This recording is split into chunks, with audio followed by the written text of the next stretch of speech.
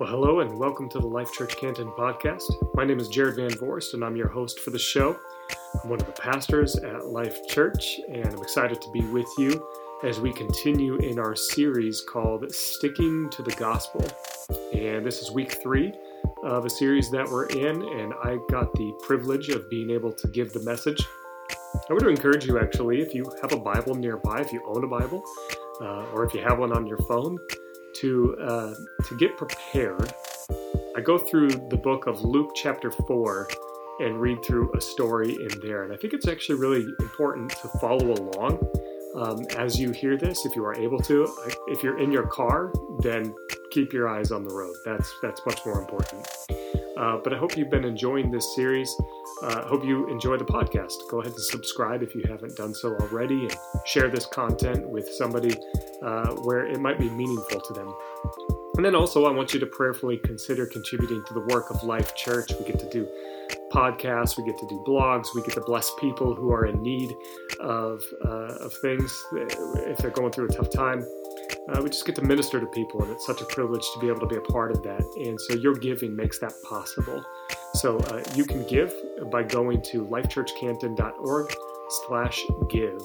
And I want to thank you for your contribution.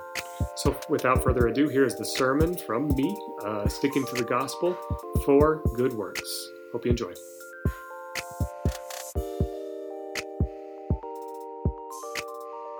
Well, hello everybody, and good to be with you. If you're watching live on Facebook, thanks for joining us in this moment. And do me a favor, let us know you're new. We want to get you connected. That's super important to us.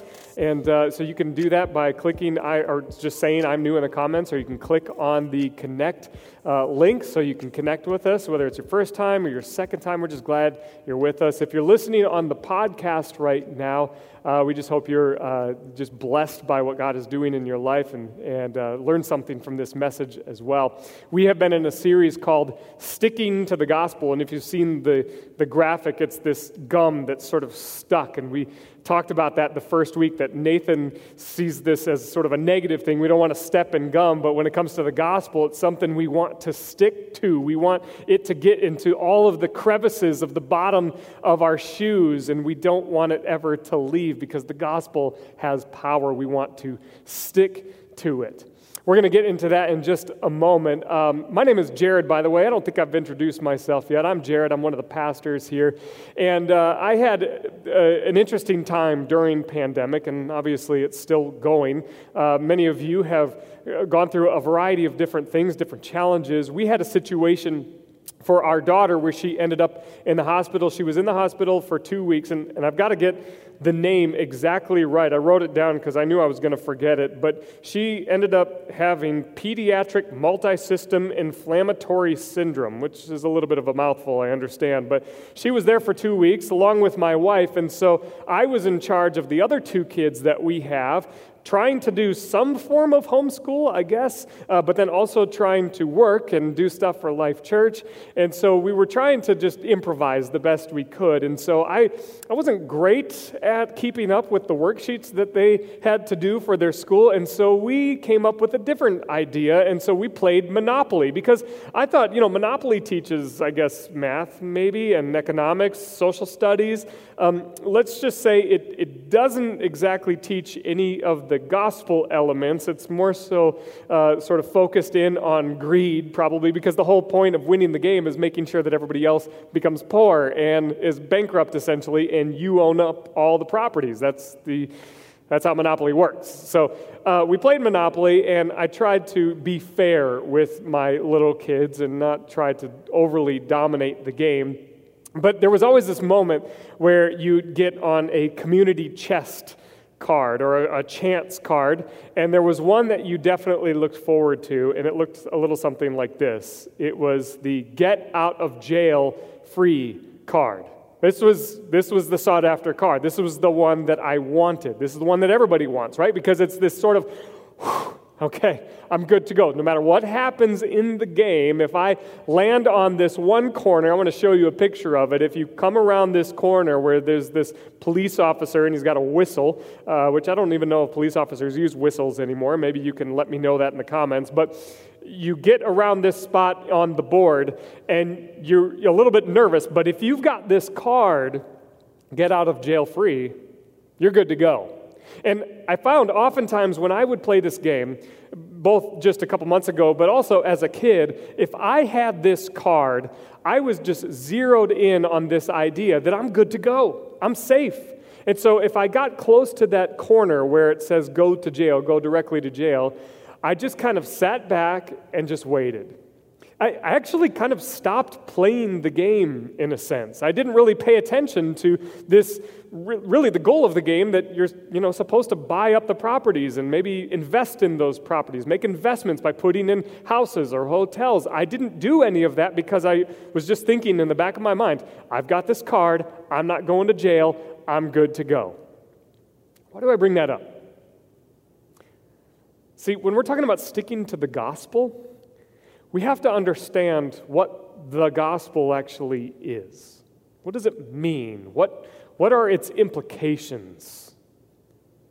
See, I think many of us, and I've grown up in church all my life, so I've been around this. Many people, I think, believe the gospel is like a get-out-of-jail-free card. Or more specifically, a get-out-of-hell-free card.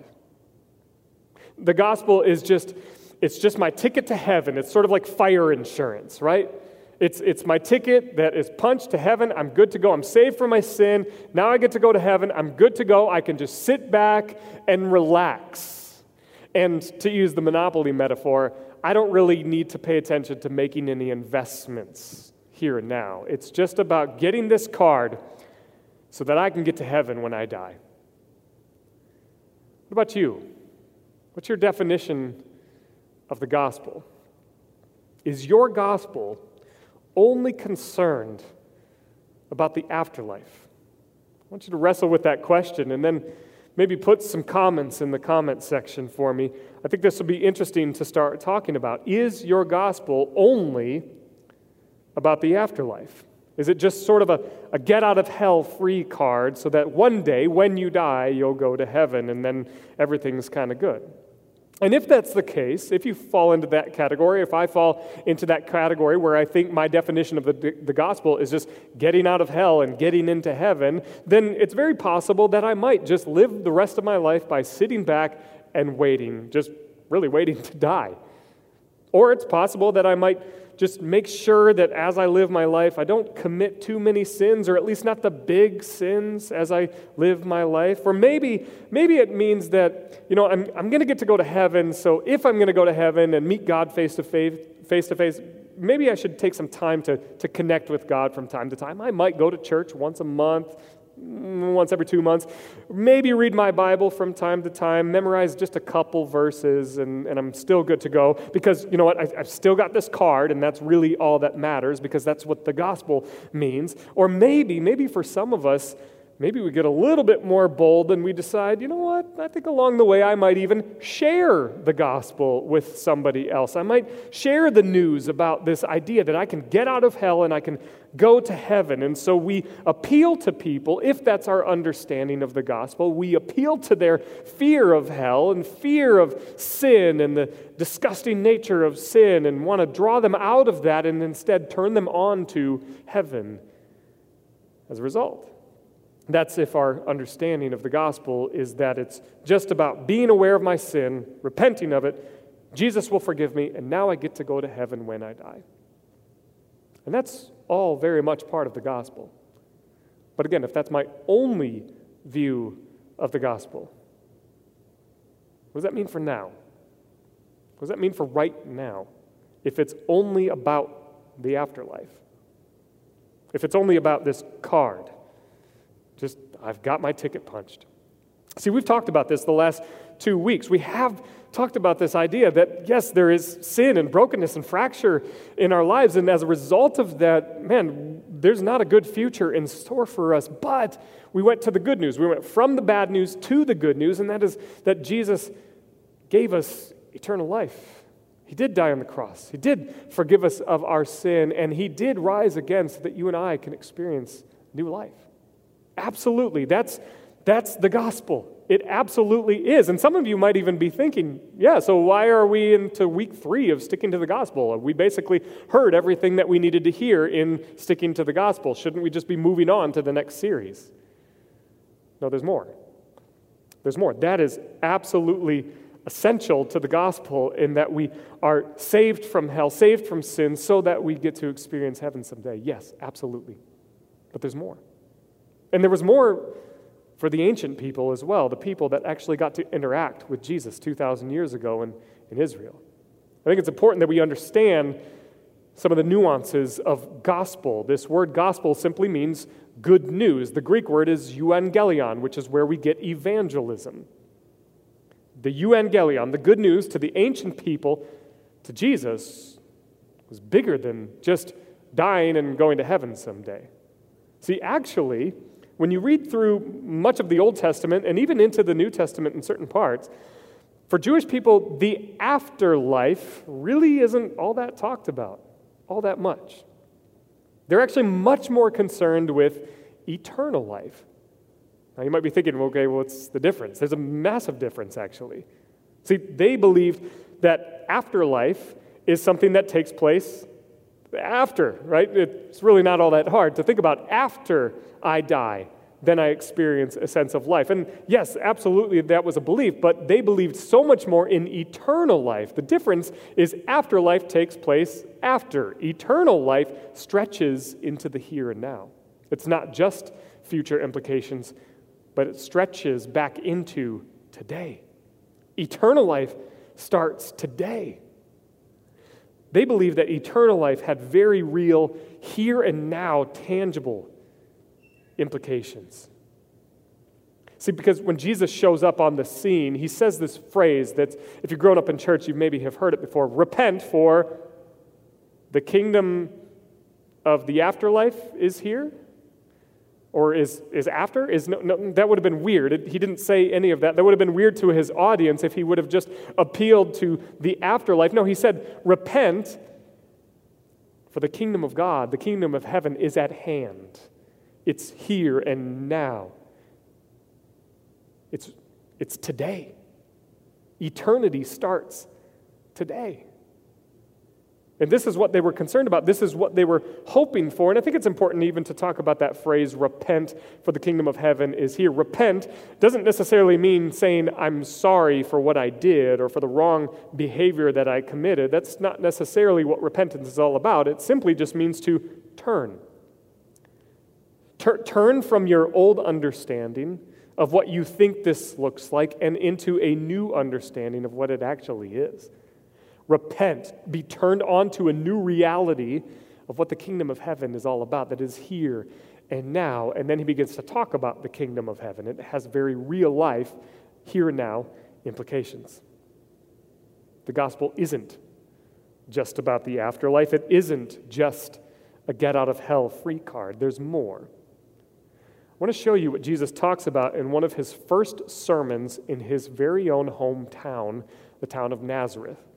If you have a Bible with you right now, I want to invite you to turn to Luke chapter 4, and we're going to start in verse 16. It says this: When he came to the village of Nazareth, his boyhood home, he went as usual to the synagogue on the Sabbath, and he stood up to read the scriptures. The scroll of Isaiah the prophet was handed to him. He unrolled the scroll and found the place where this was written: The Spirit of the Lord is upon me, for he has anointed me to bring good news to the poor. There's that word again, good news, euangelion, which we translate gospel. He has sent me to proclaim that captives will be released, that the blind will see, that the oppressed will be set free, and that the time of the Lord's favor has come. He rolled up the scroll, handed it back to the attendant, and sat down. All eyes in the synagogue looked at him intently. Then he began to speak to them. The scripture you've just heard has been fulfilled this very day. Meaning, Jesus is here to fulfill this promise that Isaiah had written 400 or so years before. Jesus has opened up the scriptures. And the first thing, the most important thing that he talks about with his Jewish audience in first century Israel, in Nazareth, is that God is here among you. It's me. And I'm not only here, but I'm anointed to do something very specific, to preach good news to the poor. This is about the poor, the impoverished, the captive, the blind, the oppressed. Those are very real here and now implications. They have tangible elements to them. Because these people were poor, they were captive, and many of them were blind and oppressed. This absolutely mattered to them. This is their hope for the Messiah, that he would come to take care of them. Absolutely. Notice there's nothing about the afterlife, at least that we can see at face value here. And now some of you might say, no, Jared, you're actually just interpreting wrong. What it really means, and what Jesus really meant to say, is those who are spiritually poor and captive and blind and oppressed. It's just a spiritual kind of thing because of the sin in the world. Okay, well, if that's the case, is there any reason it can't be both? That it can't be both a spiritual poverty and a physical poverty? Captivity, oppression, and blindness? Is there any reason that Jesus wouldn't appeal to both? Because play this out with me, if you will. If it's only spiritual, does that mean we allow things like poverty and captivity and oppression to happen? Does it mean that we allow for people who are blind to just kind of, hey, figure it out, but then come in and say, hey, but you know what? At least you get to go to heaven when you die. Is that really what it's about, and that's really all we should care about if it's just a spiritual thing? If it's only spiritual, then why does Jesus waste 3 years of ministry and of his life going around and actually doing some of this physical work, healing blind people and sick people and paralyzed people? Why does he go around casting out demons out of people? Why does he feed a whole bunch of poor people on a hill with bread and fish? Why would he do any of that if this was only just about spiritual needs? Now, to the Jewish people, you don't separate those two. Spiritual and physical are inseparable. They were very much concerned in terms of their understanding of the gospel and what good news meant to them, is that the Messiah would come and take care of the here and now as well as the eternal. Okay, this is great. This is good. And they're excited about this. They love this message. In fact, it goes on to say this: everyone spoke well of him and was amazed by the gracious words that came from his lips. How can this be, they asked. Isn't this Joseph's son? Like he's just some regular dude from their hometown, but he's actually the Messiah. At least they think he is. They maybe believe that this is the one that they had put all their hopes on. They are overjoyed that this eternal life is actually reaching into the here and now, that changes are going to be made. But he goes on, verse 23. Then he said, "You will undoubtedly quote me this proverb, 'Physician, heal yourself,' meaning, do miracles here in your hometown like those you did in Capernaum. But I tell you the truth, no prophet is accepted in his own hometown. Certainly there were many needy widows in Israel in Elijah's time when the heavens were closed for 3.5 years and a severe famine devastated the land. Yet Elijah was not sent to any of them. He was sent instead to a foreigner, a widow of Zarephath in the land of Sidon. And many in Israel had leprosy in the time of the prophet Elisha, but the only one healed was Naaman the Syrian." This seems like a confusing path. Why would you keep going? You had everybody going. You had everybody excited, listening intently, very, very amazed at your words. You should have just been like, all right, I'm good. That's it for me. You've all been great. You got to walk out on a high note, right?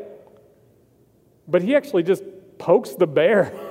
He keeps going and talks about something a little bit different. It seems like it's disconnected to everything that he said before, but it's actually very connected. See, all of their hopes are for this Messiah to come. And Jesus knows that. And he says, you know what? You're actually just hoping for me to do these miracles. For you. For Israel.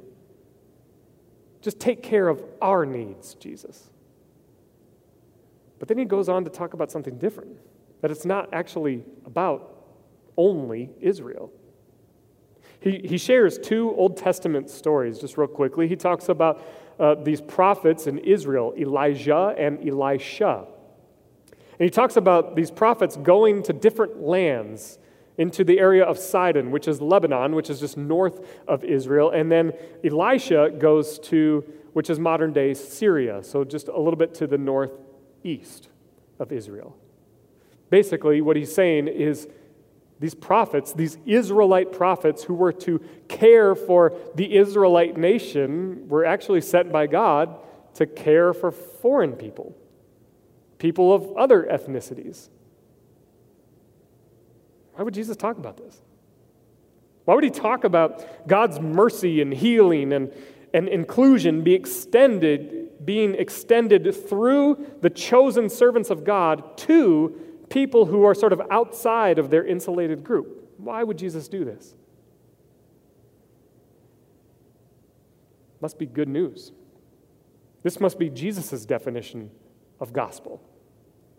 That it's actually not just for Israel, that it's actually not about just the afterlife, but about eternal life for everybody. For even people that don't look like Israelites. Jesus talks about here and now implications, good news for non-Israelites. Guess what happens? Let me read on. When they heard this, the people in the synagogue were furious.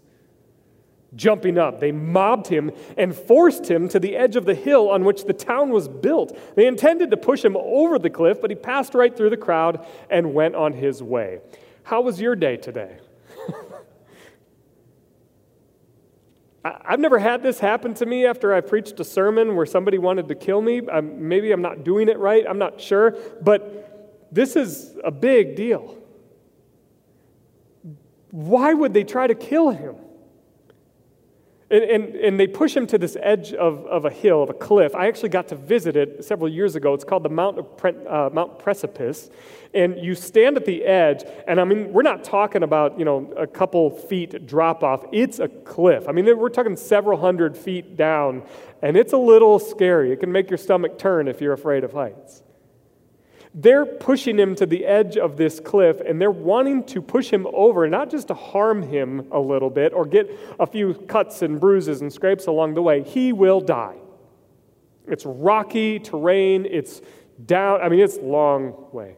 Their intention is to kill Jesus. Why? Jesus is messing with their gospel. They had an idea of what gospel meant, of what good news meant. No, Jesus, you're supposed to come do miracles for us. You're supposed to heal us. You're supposed to save us from our oppressors. And he begins to talk about healing and mercy being extended to foreign people. And they want to kill him for it. Now, I want to pause here for just a second because there's been a lot of people who would say that, no, they wanted to kill him because he said he was the Son of God, because he said that verse, the scripture you've just heard has been fulfilled this very day. That's really why they wanted to kill him, because he was claiming he was the Son of God, and that's cocky, and you don't do that. That's not what happens. They're actually looking for him to be the Son of God. In other Gospels, it talks about them wanting to make him their king, make him Messiah, put him in place. They're hoping that he's the one that's going to be this anointed Savior that Isaiah talks about. And even after he says, the scripture you've just heard has been fulfilled this very day, the very next verse says, everyone spoke well of him and was amazed. That's not why they're trying to kill him. They're trying to kill him because Jesus has extended this good news for the poor, for the oppressed, for the captive, for the blind, to everybody. And they don't like that. If your gospel, if my gospel, my understanding of what gospel means, if it doesn't include the here and now, if it's only about the afterlife and just getting out of hell, sitting back and waiting till I die, then I have an incomplete gospel. If my gospel doesn't include those individuals, those groups, those categories who are outside of what I might think should be included, I have an incomplete gospel. I want to ask you a question.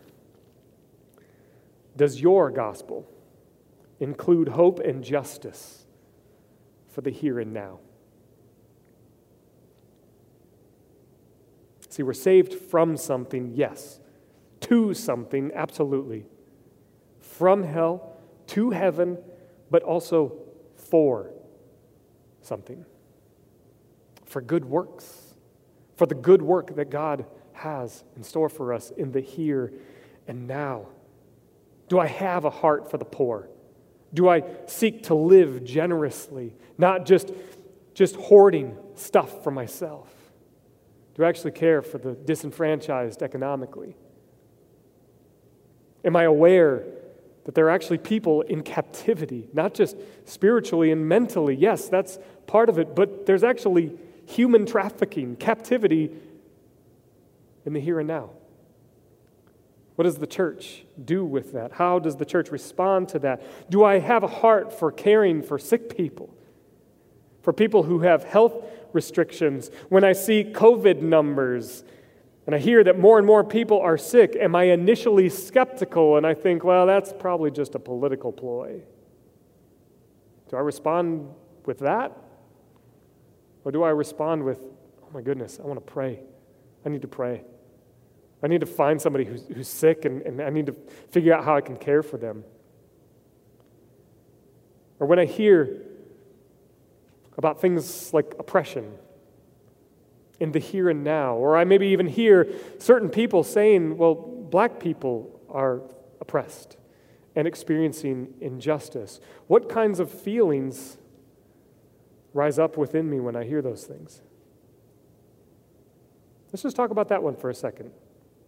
And I understand we've already been talking about it, and some of you have brought that to us and said, we're kind of talking about this a lot. Yeah, we are. And I can understand why it might even feel a little bit unsettling. I understand it. If this is new information, especially new to you hearing it in the church, I get it. I get that it can feel unsettling. I get that it can feel a little bit nerve-wracking. I understand. But let's just walk through this for just a moment. If my understanding of the gospel is purely concerned with the afterlife, not the full implications of eternal life, but just the afterlife. I got my ticket. I got my get out of hell free card. I'm going to heaven when I die.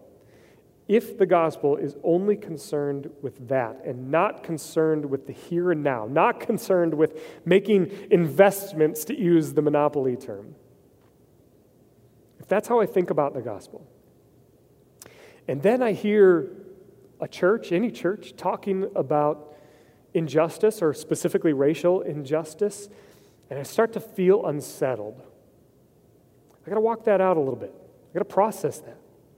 Okay, why do I feel unsettled when the church or a pastor talks about racial injustice in the church? Well, I think, so at church is the place where we talk about the gospel, and my understanding of the gospel is that I'm saved from sin so that I can go to heaven when I die. And Jesus forgives me of that sin.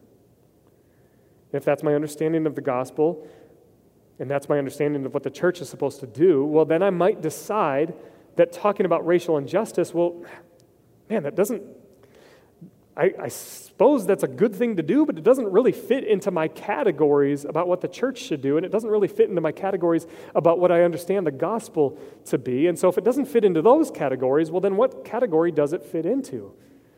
Well, I've been watching the news a lot. I've been on Facebook a lot, and it seems that politicians seem to talk about racial injustice a lot. And so racial injustice must be exclusively a political situation and not a gospel situation that I understand the gospel to be. So it must be political. Oh my goodness, my church is becoming political. My church is talking about political things, and I don't want anything to do with that. That's why I'm feeling unsettled. I might begin to wonder, what is my church even doing? Why are they talking about these things in church? It doesn't seem like they're sticking to the gospel. I want us to realize something. This is essentially what is happening in the passage in Luke that I just read. They have an understanding of what the Messiah is supposed to do. Just do your part, Jesus. Just come be the Messiah and come save us. Come take care of our needs so that we can experience eternal life. But Jesus doesn't stop there.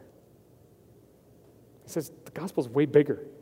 Yeah, it's here and now implications, and Israelites cared about that, even though we as modern Westerners might not necessarily think that that's included into the gospel, but the Israelites did.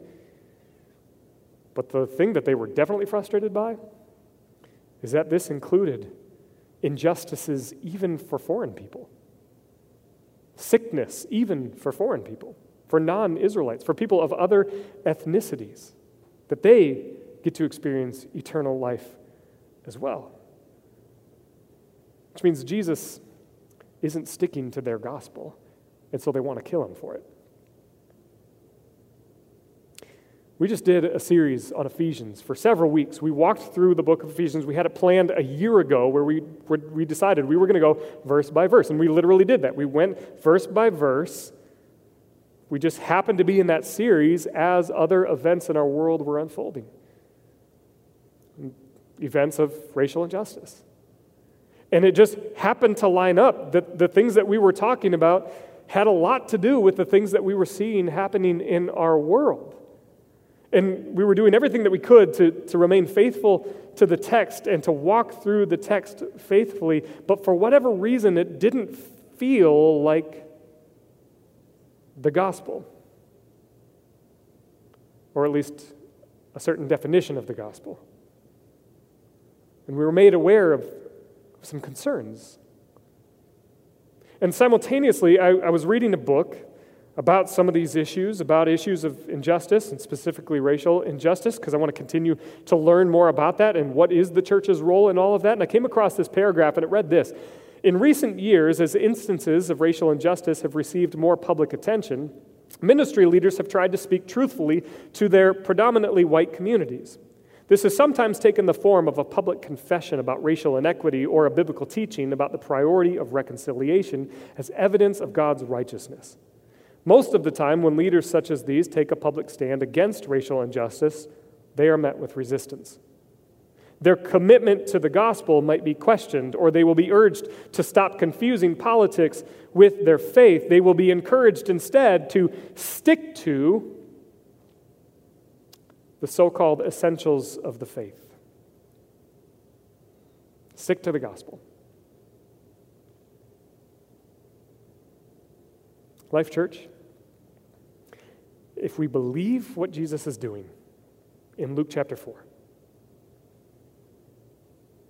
if we believe that he was anointed by the Spirit of God to preach good news, gospel, euangelion, to the poor, that the captives will be released, that the blind will see, that the oppressed will be set free, if we believe that this is why he came and this is the work that he participated in, then wouldn't sticking to the gospel include us talking about and participating in these same activities? Not just unjust treatment of black and brown people, but also disproportionate poverty. Isn't this what we're called to? Isn't this all part of the gospel? See, the gospel is not some a la carte menu of items that we just get to pick and choose from, whatever suits our tastes. And we even talked about this in Ephesians. We read in chapter 2, verse 8 and 9, God saved you by his grace when you believed. Yes and amen. And you can't take credit for this. It's a gift from God. Absolutely. We've got that ticket. It's punched. Salvation is not a reward for the good things we have done, so none of us can boast about it. Yes, that's absolutely the gospel. And then we read verse 10. For we are God's masterpiece. He has created us anew in Christ Jesus, so we can do the good works he planned for us long ago. Yeah, verses 8 and 9 are the gospel, but verse 10 is sort of an extra verse. No. This is the full weight of the gospel. We talked through this. This is the gospel.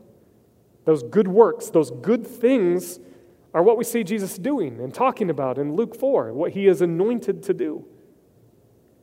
Here's the thing, if I feel uncomfortable, if I feel unsettled about those things after I know that my salvation is secure and I have prayed to receive Jesus, that doesn't mean that someone is deviating from the gospel when they begin to talk about injustice or poverty. That means that the gospel is actually working. It's seeping into every area of our lives. That's why we use that illustration of the gum. We get the gum in all the crevices of our shoes, and it gets into all of the places, even though it might at times feel uncomfortable. It's working out in our lives. It's transforming us. Gospel is not only concerned with eternal security in the life to come. As Daniel said profoundly last week, that salvation is not a one-time event. In fact, we're told by Scripture to work out our salvation with fear and trembling, which means we've received salvation. Now we got to figure out the implications of what that actually means as we play it out through our lives. We actually can't just sit back and wait. No, we actually begin to make investments in the kingdom of God. But I love what the author says about this idea of fear and trembling, because it is a little bit scary when you're initially confronted with things that don't actually initially feel like the gospel.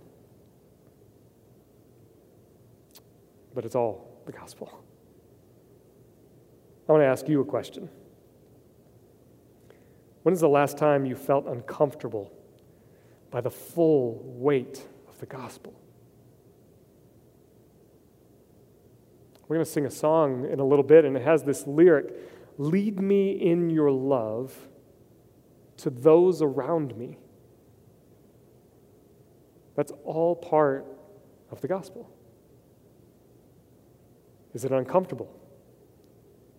When was the last time you felt uncomfortable by the full weight of the gospel? Go ahead and put a comment in there if you're watching on Facebook Live. And hopefully by now you realize that when I say the gospel, I don't just mean your eternal security. I mean eternity reaching into the here and now, into today. What good works have you been saved for? To participate in now. Here's the thing, Nathan shared a couple weeks ago about millennials, and that millennials have a resistance to sharing the gospel. And they actually believe that one shouldn't share the gospel in the hopes to convert them to their belief. And I wonder how many of those millennials think that gospel simply means getting out of hell and going to heaven someday. Yeah, that feels a little bit uncomfortable to talk about at times, I'm sure.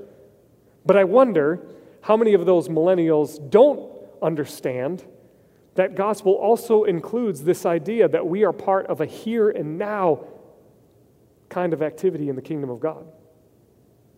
See, because actually, there's other stats about millennials that are super excited about caring for the poor and the brokenhearted. They're absolutely on board with that. You can even see where their finances go to helping children who are disenfranchised.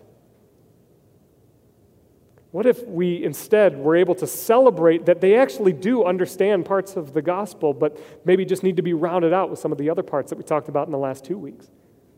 If you're one of those millennials listening right now, you can go back and listen to those first 2 weeks, but also it's important that you understand that there is a full weight of the gospel that has here and now implications. What does all this mean for us right now? What does this mean for Life Church? I'm going to give you some action steps, and I'll be a little bit vulnerable here. I don't always like the action steps. I don't like, as a preacher, trying to figure out what you all should do with this. There's a part of me that would rather just say, you know what, just pray, trust the Holy Spirit. The Holy Spirit's going to lead you and guide you what you're supposed to do. But then I also realize that sometimes you just need something practical, which is why we try to help and be practical. So I want to give you some very practical steps. But also, in addition, I want you to trust the Holy Spirit. I want you to be filled with the Holy Spirit to know how to go about doing these things, because whatever I might say might be limiting. Maybe God has something even more beyond what I'm going to say today. That's why it's important that you listen to the voice of the Holy Spirit. Here's your first action step. I want you to this week memorize Luke chapter 4, verses 18 to 19. Memorize those verses. Begin to allow those verses to seep into your mind and into your heart, that this is what Christ was anointed to do. And if we are followers of Jesus, we imitate him. We copy him. We do the same kinds of things. Number 2, I want you to do one act of kindness for a stranger. I'm not going to use the word foreigner because I don't think that's necessarily appropriate. There's probably plenty of people that you don't know, strangers. Do one act of kindness for a stranger. I'll let you fill in the gaps for what you think that might be. It could be a variety of different things. I'll just give you an idea. It's a story, and I'm not the hero of the story. It's actually my friend. His name is Luke, also not the gospel writer, but Luke, my friend, several years ago, we were doing youth ministry together. And after an evening of hanging out with the youth ministry, we went to Applebee's and we got some appetizers. And then as we were leaving, we were heading out the door. And the in-between part of the two different doors where you come in, there's a little bench there. And there was a woman there sitting just completely downtrodden, distressed in some way. We didn't understand, but we just kind of moved on past and walked on past her. And then within seconds, my friend Luke was just like, I should probably go talk to her. I don't know if that's the joy of the Lord reaching into his heart and turning him on to this idea of caring for somebody, but that's kind of how it went. It sometimes happens these ways where you just feel like, I should probably do this. But then something beautiful and incredible began to unfold. We had no idea who this person was. Never met her before. We were kind of judging in an instant that she felt down, that she needed something. And my friend Luke doesn't normally do these kinds of things, but he's a follower of Jesus. He's filled with the Holy Spirit. And so these moments just kind of creep up out of nowhere. So he went back and he said, hey, this might sound totally weird. You don't know me. I'm a complete stranger, but I just couldn't help but notice, you seem really, really down. You seem really, I don't know if this sounds right, but you seem lonely. And for whatever it's worth, I just want to tell you, I believe that God loves you and sees you. And she just began to weep. And she stood up and she just gave him a huge hug. And so he said, you know what, I don't know, like I said, if this is strange or if you even believe in God, I don't know. But would you be okay if I just prayed for you? And so we prayed for her and we went on our way. Let me ask you, is that sharing the gospel? Absolutely it is. Absolutely, it's living into the full weight of the gospel. See, sometimes I think we think doing an act of kindness for a stranger or sharing the gospel means we have to tell them about this card, that they can know Jesus and get to heaven someday. Yes, that's absolutely a part of that. And if you do have those conversations, great job. Keep going. But don't think that an act of kindness and doing something random for a stranger, as you're filled by the Holy Spirit and acting out the character and the will of Jesus, don't think that you're not sharing the gospel. It might have impact beyond anything that you will ever see. Last action step. I want us to continue to learn. Continue to learn. You can always learn something more. I want you to go to our justice page on our website. It's a little bit newer. We put it up there, and we want us to continue to grow in our understanding of what justice actually means within the church. Certainly racial injustice, but there are other injustices in our world that we can begin to participate in and bringing the kingdom of God into the here and now. Go click on that link, search around, click on some of the other links. Just continue to learn, to be educated, and ask questions. Questions are allowed. But let's continue to grow in our whole understanding of the gospel. If you're watching live right now or listening on the podcast, maybe you aren't aware that there's a life that has eternal implications, that how you live in the here and now actually matters. that saying yes to Jesus today matters in the life to come, but also for today. I want to invite you to join us on that journey. To be aware that, yes, there's sin and brokenness, not just in my life, in your life, but the whole world. And there's only one who can save us. That's that word Messiah. He'll save us from our sin. That's the bad news. It's not bad news that he saves us, but it's bad news that we're broken and that we can't get ourselves out of it.